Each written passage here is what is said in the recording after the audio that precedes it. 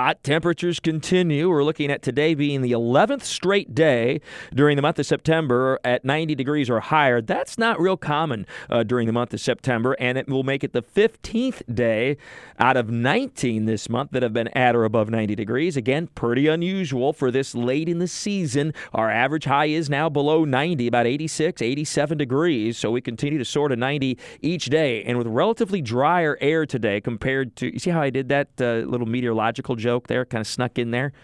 Relatively drier air today. Get it? Kind of relative humidity. All right. I know you were following me there. We're looking at temperatures that'll reach the mid-90s this afternoon. Feel like temperatures above 100 degrees. So a pretty uncomfortable day again. Just a few isolated showers. Most spots stay dry after some big-time downpours yesterday, although they were pretty widely scattered. Some spots measuring rainfall in inches, particularly far northwestern St. John's, northeast Clay, far southern Duval County got into some really heavy rain. The East Beltway at 295. Some parts of Nassau County got in on some heavy rain, so it was scattered, but locally very heavy. Today, it's even more isolated. In fact, we're going to a relatively drier weather pattern the next couple of days with just isolated showers. Winds will become onshore, off the Atlantic, as we've been talking about all week long for the next several days, and that offers a little bit of relief, and I mean a little bit. Upper 80s to near 90 inland, but mid to upper 80s at the beaches. The water temperatures are still anywhere from 86 to 88, very warm, so a wind off the Atlantic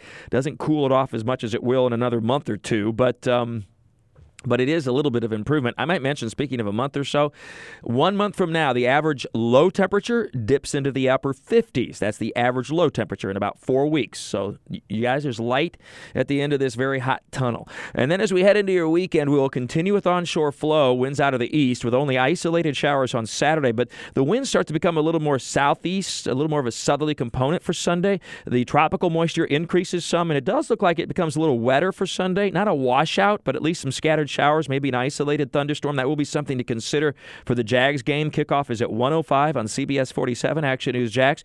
If you're going to the game, it will be hot, just not as extreme as last Sunday. We'll still have temperatures in the 80s with feel-like temperatures in the 90s, but there will also be the chance, at least, for a few scattered showers, and that would help out temperature-wise, but it could make it a little bit trickier for the players on the field. So a combination of heat and maybe a little bit of rain for the JAGS game on Sunday, something to consider as we look forward to that next game at home and the third win of the season early in this NFL campaign this year. All right, in the tropics, we have Florence finally moving off the coast of the Massachusetts and New England yesterday and last night. Still some more heavy rain, but finally out over the northwest Atlantic. And despite being over water, it's much cooler water. There's a lot of shear, no redevelopment expected.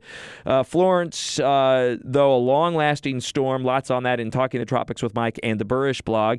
We also have what's left of Joyce over the far eastern Atlantic will be dissipating soon. Now, the deep tropics are relatively quiet, but we do have a lot of thunderstorm activity, and there are some embedded tropical waves in there. It doesn't look like there's going to be any significant sustained development anytime soon, but that will be kind of an area to watch in the long range, as will be the Caribbean and or Gulf of Mexico.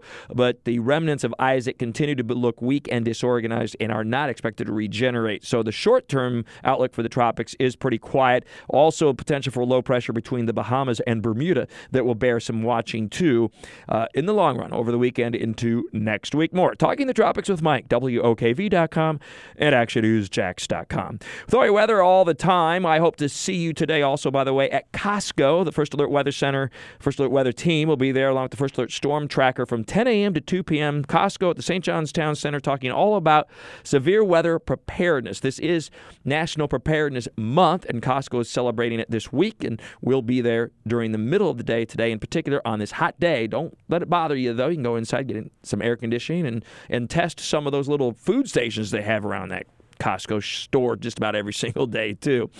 With all your weather all the time, I'm Chief Meteorologist Mike Burrish for the CBS 47 at Fox 30 Action News Jax First Alert Weather Center for News 104.5 WOKV.